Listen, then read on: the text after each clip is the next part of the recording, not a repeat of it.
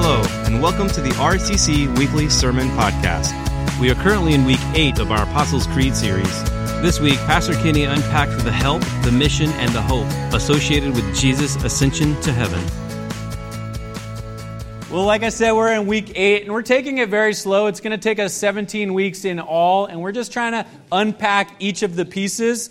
If you want to go back and listen, they're online, remembrancecommunity.org/sermons, I think, or something like that. And you can listen to all of the previous ones. If you have any questions about any of those statements on there, you could kind of find our take on them, at least the ones we've done so far. And then today, we're going to deal with the part where it says, He ascended into heaven.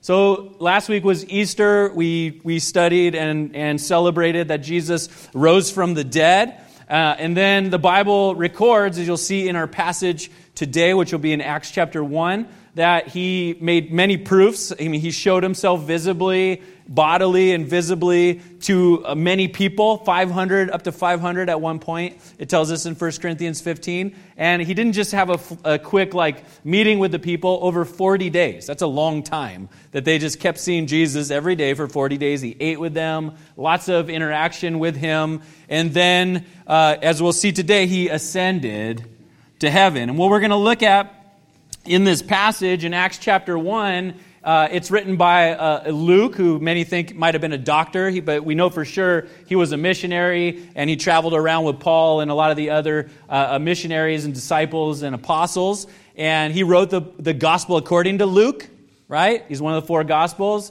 And then he wrote a follow-up book. It's 28 chapters, and it's kind of everything that happened, the initiation of the church, and kind of how the church got started and started to spread in its early days. So the book of Acts is a fantastic history book and scriptural piece.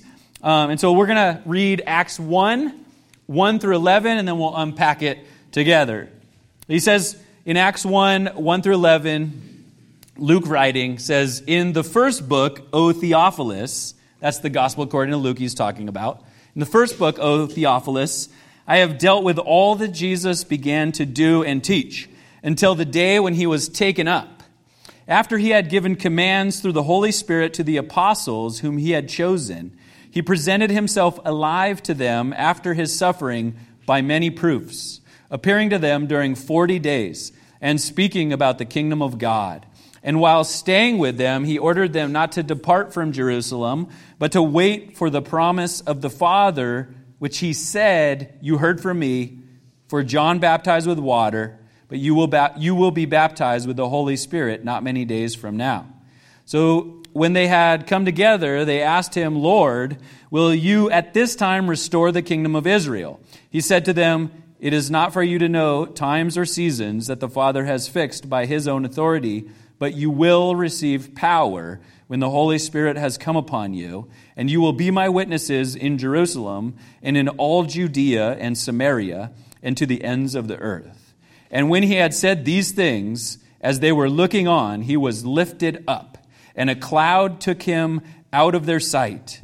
And while they were gazing into heaven as He went, behold, 2 men stood by them in white robes and said, 'Men of Galilee, why do you stand looking into heaven? This Jesus, who was taken up from you into heaven, will come in the same way as you saw Him go into heaven.'"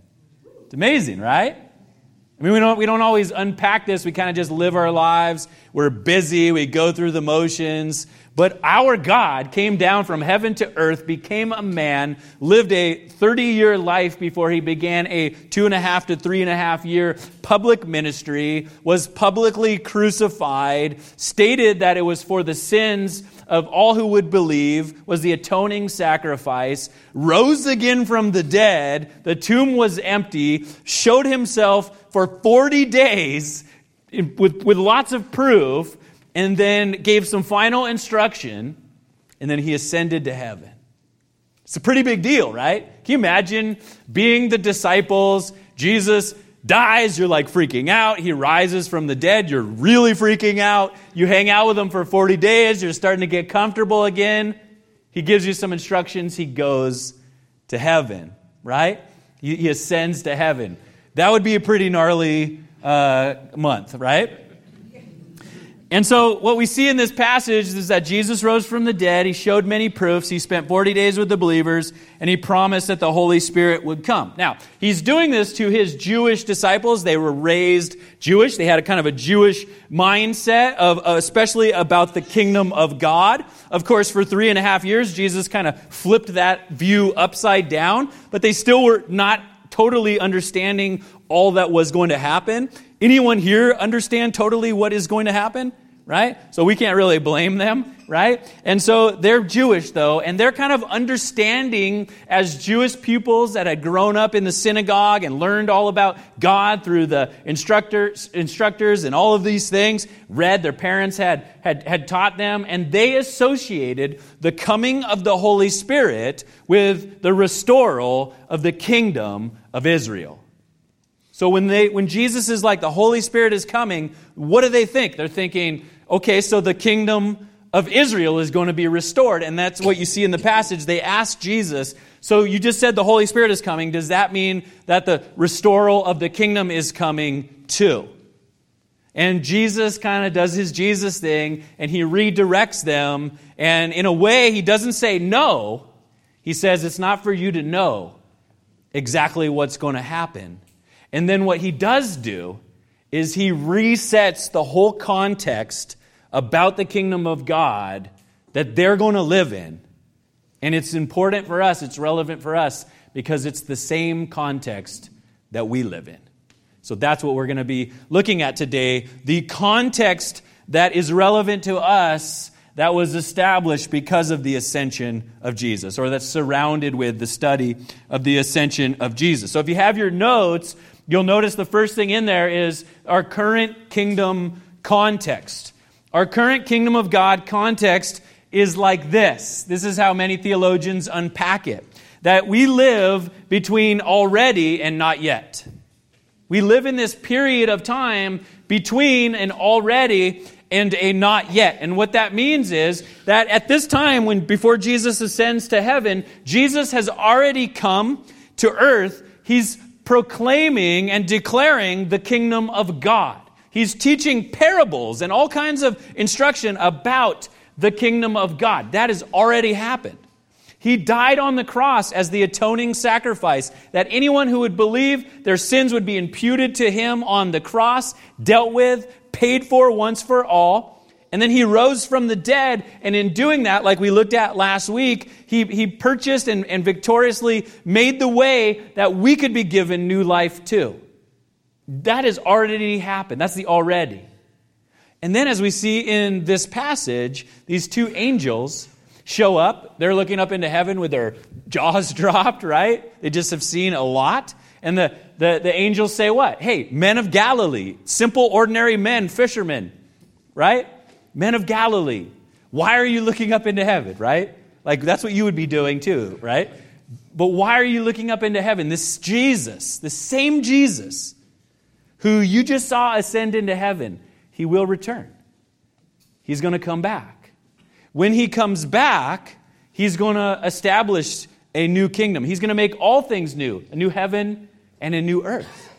In Revelation 21:5, it says he's going to make all things new. That's the not yet. That's the still to come. We live in between the already and the not yet. And Jesus doesn't leave us aimless.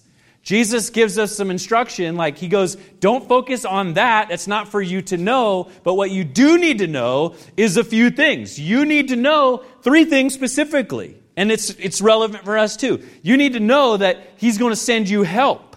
You're going to have help in this between phase. This kingdom phase of between the already and the not yet. You will have help. You have a mission. And you have a great future hope. And all of these things are key for us to live purposeful lives in this current age until he returns. And so I want to unpack those things with you. And so the first thing in your notes is this. When we look at we have help, we have a mission, we have a fantastic future hope. The first one is we have been given help. we've been given help. Any of you guys ever need help? Any of you guys ever not like to ask for help? That's how I hurt my arm. I put together IKEA furniture, this big dresser, and decided I needed to move it across the room, and I decided, I used to be able to do that. Well, I found out I can't do that anymore, right? I'm in the older green section, just in case you didn't know, right? And so sometimes it's hard to ask for help, but here's the thing. We've been given help, and specifically it says in letter A in your notes that you're going to get power from the Holy Spirit. Now, across the denominational lines of Christianity, people have all different ideas of what that means. But just as a base essential doctrine, you can know this, that the Holy Spirit, which is God, part of the Trinity, God himself in the form of the Holy Spirit is going to help us, is going to give us power. Power to do what? Well, he tells us that. Power to be his witnesses all throughout the earth. So I want to kind of just walk through this a little bit. You will receive power from the Holy Spirit. How many of you know that you cannot effectively live a godly life without the Holy Spirit? Amen. Right? You basically, each of you in here are like electronic devices from the 80s and 90s that had the cool little cord on it, and if you don't plug it in, didn't have the ion batteries or anything like that, if you're not plugged in, you're collecting dust. And that's the essence of what he's saying, is that the Holy Spirit is going to give you power to be his witnesses, and you cannot, you can do stuff, but you cannot live the kind of godly life that God calls you without the Holy Spirit. You can't. You have to be plugged in to God through the Holy Spirit. You need to be abiding in him, and he says, I will do that for you. And you go, how do I do that? I don't know how to do that. You don't need to know. He says, I will do that. Right? He's going to do that. So we have the Holy Spirit. Now, again, what will the Holy Spirit empower us to do? To be witnesses. And we're going to unpack that in a bit, what that kind of looks like. But for now, you have been given the Holy Spirit, and you've been given power. Any of you guys feel a little better about yourself this morning? That's not the coffee that Danny made. That's the Holy Spirit and the coffee. Letter B. Also, we have access to prayer. We have access to prayer. We don't want to miss this, that Jesus, before he goes, he instructs them to do what? To go to Jerusalem and wait. There's a waiting period, and then the Holy Spirit is going to come upon them. Now, it's been 40 days, right? 40 days, give or take. Some people say maybe it was a literal 40 days or maybe an estimated 40 days. But here's the big idea. Jesus dies on Passover.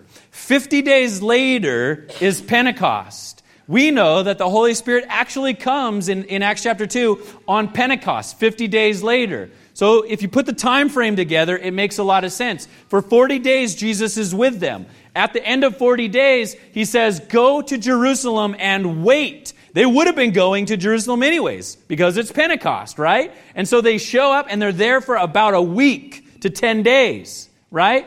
And then the Holy Spirit comes. So the timeline, it kind of fits together. But here's the thing. When Jesus says go and wait, if you read on, what they do is they go to Jerusalem and they get together and they pray. Somehow, they instinctively know that in this waiting period, what they need to do is they need to pray. They have access to God in prayer. Jesus has taught them that, and they go and pray. They instinctively know that in this tough time, they need to pray. What if we operated like that? What if the church operated like that? Like, you're going through a hard time. Okay, wait and pray. How many of you guys, that's like your normal deal? Mine is panic and do something stupid, right? That's not going to help. But what if I just change that around and go, wait and pray? Like you're just going through it. Anyone going through it right now? You don't have to raise your hand, but you know you are. Wait and pray. Any of you guys just amped up, like, I want to see God move. I want more. Wait and pray. Any of you guys want to raise godly kids? Like, don't wait, but pray, right? You don't have time to wait, I know, but pray. You want to be effective at work with your neighbors? Wait and pray. Whatever season you're going through, if we just instinctively knew, my go-to is I have access to God, I'm going to wait, and I'm going to pray. And the truth is that when we don't pray, it's never because we don't have access to God, is it? So I think we need to unpack that. You have this help. You have the power of the Holy Spirit. You have access to God in prayer. And then letter C is this: we have a community of believers. Now, that is it's ingrained in kind of the kingdom equation of this passage. When Jesus says go, he's not saying individually go. He's saying as a community, go and wait and pray. You're supposed to do this together. They do this in community. So in this passage, he's going to give you the Holy Spirit. You're going to wait and pray, and you're going to keep waiting and praying, and you're going to do this how?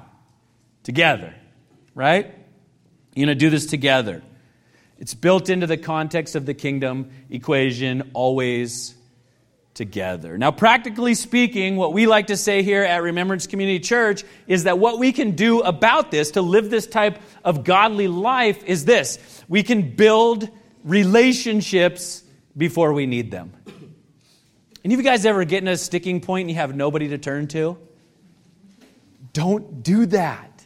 Don't wait until you're desperate. Start building relationships. Be connected with godly people now, even before you need them, right? Men, come to the men's barbecue tomorrow. It's not just about barbecue. It's about building relationships with other men who want to engage in what matters most in this life. You need to be there. Community groups are starting up. Get in a community group. Invest. I know we're all busy, but you're too busy and life is too hard not to, right? You need to build relationships before you need them, right? Get in a group. Get connected. It's important. And so, why is this so important? And here's the reason. It comes from a great theologian. His name is LeBron James. And he says, teamwork makes the dream work, right? Teamwork makes the dream work, and God always works through community. God works through communities. That's what we're seeing in this passage. He's interacting with a community of believers. He's saying to the community of believers, stay together, wait, pray, encourage each other, pray together. The Holy Spirit's going to come upon not just you individually, but you as a group, and God's going to use you to change the world, he's saying. This thing is going to spread from the city you're at to the outside community to all the way across the world. And 2,000 years later, can we testify that God kept his promise? Amen. And this is how God works. He works in the midst of community. So we have all the help we need. We just need to be engaged with it. The Holy Spirit, prayer, each other. The second thing that we see in here is we have help, and the second thing is that we have been given a mission. We've been given a mission. What specifically is the mission Jesus says in Acts chapter 1? To be my witnesses, right? He's going to help us be his witnesses across the whole world, is what he says in the bigger picture, right? So we're going to be his witnesses. Now, how do we practically do that? What does it look like to be his witnesses? You might say, like, I wasn't actually there. I didn't touch his body. What does it mean to be a witness? If you're a believer, you're a witness. If you're a believer, you're a witness. What does that look like, or how do we practically do that? And letter A in your notes is, if you're going to be a witness, you need to know the truth. You need to know the truth. Hashtag, that's why we're doing this series, right? We're looking through key biblical passages that kind of form the foundation of what we believe as Christians. We need to know the truth. If you're kind of struggling with this, as you're leaving, grab a one-year Bible. You pay for it. because you don't want to steal from the church. But grab a, how much are they? 14, $10? $10! And if you read every single day, it tells you, all you need to know is the date. How many of you guys can figure out what the date is? Right? Like you go like literally like, what's the day? April 8th? Go April 8th. So I got to know the date. You can ask somebody, right, if you don't. And then you just turn to April 8th. It gives you a little Old Testament, a little New Testament, little Psalms, a little Proverbs. If you read every day for 1 year, you read the whole Bible. Isn't that powerful? You read through it just in little chunks, right? You can go in the Rooted class. Are we doing the Rooted class again? In September, get involved with the Rooted class. Get in a community group this semester. Go to Fritz's group about world religions, right? Get in the men's Bible study. There is a lot of people who would love to help you. Get on She Reads Truth or He Reads Truth. A lot of people love that. It's an app. He Reads Truth, She Reads Truth. There's a lot of easy and ways to kind of walk you through getting into the Word, but you need to know the truth. And before all of that, you can start today. And let me tell you how. You can start doing what you know.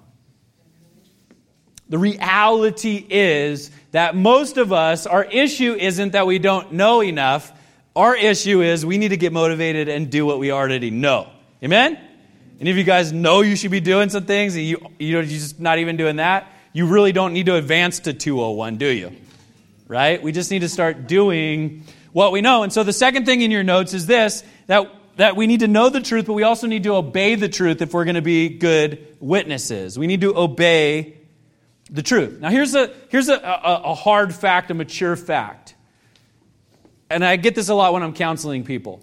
Just because all of the ducks are lining up in your life to go down a certain path, just because things are seeming to be working out, doesn't mean that that's what God is leading you to do. We need to be checking with the Scriptures, right? Is this in line with what the Bible teaches, right? Not is it the easy path, or is it the most natural path, or are all the doors opening? Is the Bible behind it? Also, you need to be in community with other wise and godly people, counselors, friends, that you can bounce stuff off of. Like, what do you think about this? And they can encourage you to obey the truth. Obeying the truth, you have more help in community than we actually use a lot of times, right? We don't take advantage of it, is really our bigger issue. So obeying the truth isn't an individual task. It's a community task. You need to place yourself in the community in order to do this. Trust in the Holy Spirit. There's just so much. It's all tied together as we're seeing. But the whole big picture is that we want to passionately point people to Jesus, right? It's like it says on our vision statement. Our task is we want to be witnesses. We want people to see how great God is. When they look at our lives, how we live our lives in obedience to God, they're supposed to be asking about our lives, and we're supposed to be ready to share that with them, right? So we need to be passionately pointing people to Jesus. To be witnesses, we need to know the truth, we need to obey the truth, and then we need to be ready to share the truth. And this is a challenging part. Like, we need to share the truth. The Apostle Peter wrote a couple books in the New Testament, and he gave some great advice about this. And his advice was this: when you share the truth, use gentleness and respect. I just feel like in the age of social media-ism, is that a word? Probably not. But we're going to use it. Social media, I can't even say it again, right? We won't use it. But in this world we live in, where social media is a big deal, we need to learn that. Gentleness and respect. Not say whatever you want, whatever's on your mind behind the keyboard, right? But gentleness and respect. And we need to be able to speak and do it with gentleness and respect. Not your political rants. He's not saying to be a good witness, you need to tell everybody what you think about, the highways and all of these political things. I mean, that's not what he's talking about. And it's not your pet peeves. Any of you have Christian pet peeves? I hate it when Christians do this, right? Like, they probably hate some things you do too. But your pet peeves, that's not what he's talking about. But you got to be willing to share the truth. And what this looks like in the beautiful picture that God paints for us is this, that we would be in community, that we would build meaningful relationships with each other, and within the circle of friendship and love and respect from the inside of that, we would have a voice to speak into each other's life. And it is a two-way street. You need to be willing to say what needs to be said in love and gentleness and respect. And you also need to be willing to put yourself in that place where people can speak into your life. In this age that we live in an age where we say, don't judge me. That's like the biggest sin. Don't judge me. We need to put ourselves in the position where we have some people who will judge us. We need to put ourselves in relationships with people who will love us enough to say, hey, I want to help you. I love you too much to not say anything. What's kind of up with that? You know? Like, I'm not judging you in a negative krino is the Greek word, but in a loving krino is the word for judgment, right? We need people to krino us from the inside. And so we need to be willing to share the truth if we're going to be witnesses. To people who don't know Jesus, we want to just share our story. We need to say, you know what? My life was a train wreck before I met Jesus, and now my life is a train wreck, but Jesus is on the train, right? That's what we need to be willing to say. Now, number three in our notes, and this is a beautiful thing. It says this: we have been given a future hope. In this passage, we see these angels come. God sends angels, right? Isn't that just how awesome God is? Like, they're freaking out. Remember, jaw drop. They've just been through a lot. They've been through a month. You guys might have been through, how many of you guys had a bad month? Don't raise your hand. You know who you are. These guys have been through probably more than I've been through. They're like, a bicep tendon tear. Ha, ha, ha. My Jesus died on the cross right in front of my eyes. Or he would have, but I bailed because I'm a big chicken, right? Whatever. They went through it. They were freaking out. And it's just like God to send a couple angels, right? And the angels are like, little rhetorical question, like, why are you looking into heaven? Like, we don't know what to do. Let me tell you what to do, right? God sends a couple angels, and he says, guess what? Jesus just gave you some instruction on what to do now, but know this. This is a season, and he's coming back. And he's coming back. And so we want to kind of unpack this. We have been given a future hope. When I do funerals, I've only done a few. When I do funerals, there's a verse in the book of Thessalonians, 1 Thessalonians. It just is so profound to me. And Paul is writing it to them, and they're worried about kind of what happens after you die. And Paul unpacks for them, and he makes this comment. He goes, we who are believers, we do not mourn like those who have no hope. We mourn. We mourn. If you don't mourn, that's unhealthy. It's not instructing you not to mourn. If you need to mourn, you need to mourn. We don't always do that well. So it says you can mourn, but we don't mourn like those who don't have hope. Right? And I think you could say that about everything in your life. Right? I mean, we work hard. We set goals. Even in business, we do things on this earth. We try hard. We work hard. But we don't work hard like those who don't have hope. Right?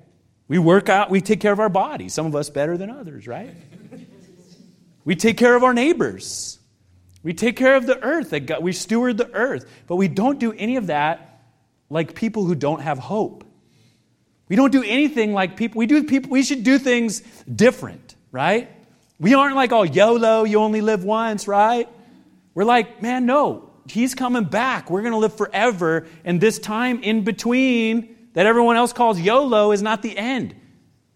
It's a time of stewardship and waiting and praying. And that's what it looks like to live in the tension with hope. We have a great hope. Peter actually exhorts them, like we were talking about. He goes, always be ready to give an answer for the hope that you have.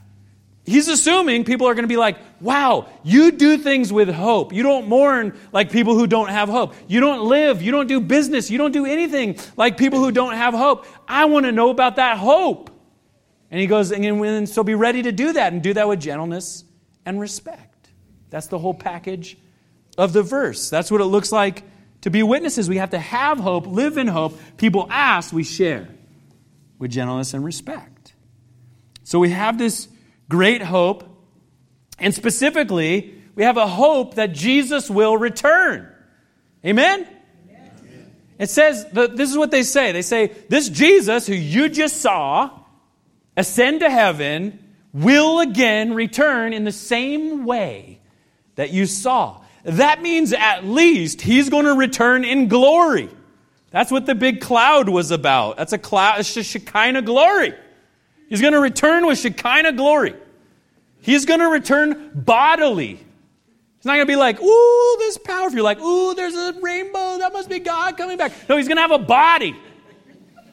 He's going to return bodily and visibly. You're not going to be like, oh, I just feel like Jesus might be back. No, you're going to see it visibly. He's going to return. Isn't that amazing?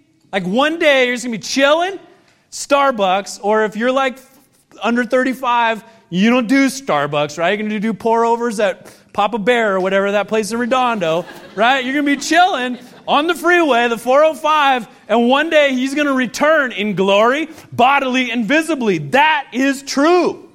Amen. It's hard to wrap your head around. I get that.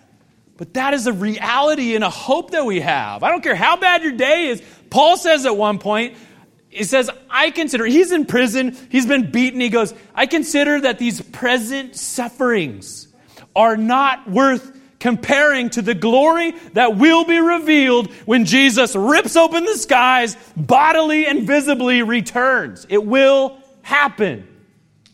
And that's a great hope. When? He just told us. We don't know. But we know what to do in the meantime. And we are waiting with this anticipation. Not waiting like you're on a bus with nothing to do, but you're waiting, and not like a millennial multitasking and with your apps. I don't know where that was just ad lib, right? But we're waiting with purpose. I know. It's my arm. Blame it on my arm. And we'll have the worship team come back up as we try to wrap this up. Letter B, He will make all things new. We already looked at that. There'll be a new heaven and a new earth. When Jesus returns, He will make all things new. For now, He's already begun the process. He makes us new. He makes us new creations. And then every day, He's making a little more new, right? You're becoming more and more new, especially when you're obedient to the Holy Spirit. You're taking less steps backwards. You're following the Holy Spirit. He's taking you forward, and you're in community like we're doing. I'm proud of you for being here. Come again tomorrow, guys, Monday.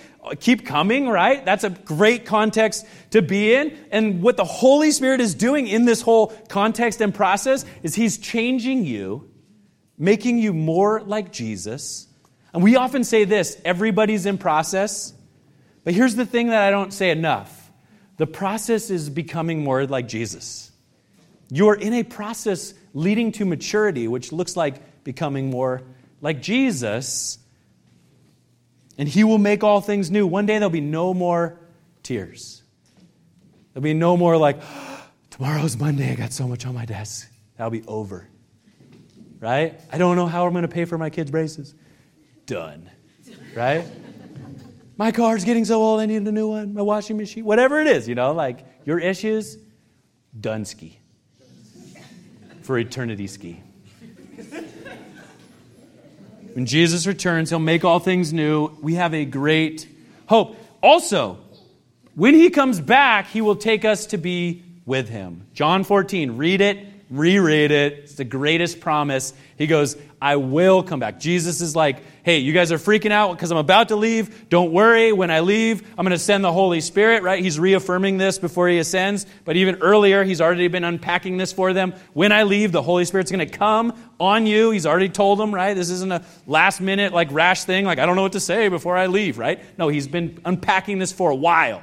Holy Spirit's going to come on you. And he says, and if I go to prepare a place for you, then I will come back. In my Father's house, there are many rooms. He's making room for us. He's there preparing a place for us. And he says, when I come back, I will take you, all who believe, to be with me forever. Amen. We'll no longer be in between already and not yet. We'll be in eternity. Forever. And this is a great hope. Thank you for listening to Remembrance Community Church Podcast. You can find all our weekly sermons online at remembrancecommunity.org/sermons. Thank you for listening.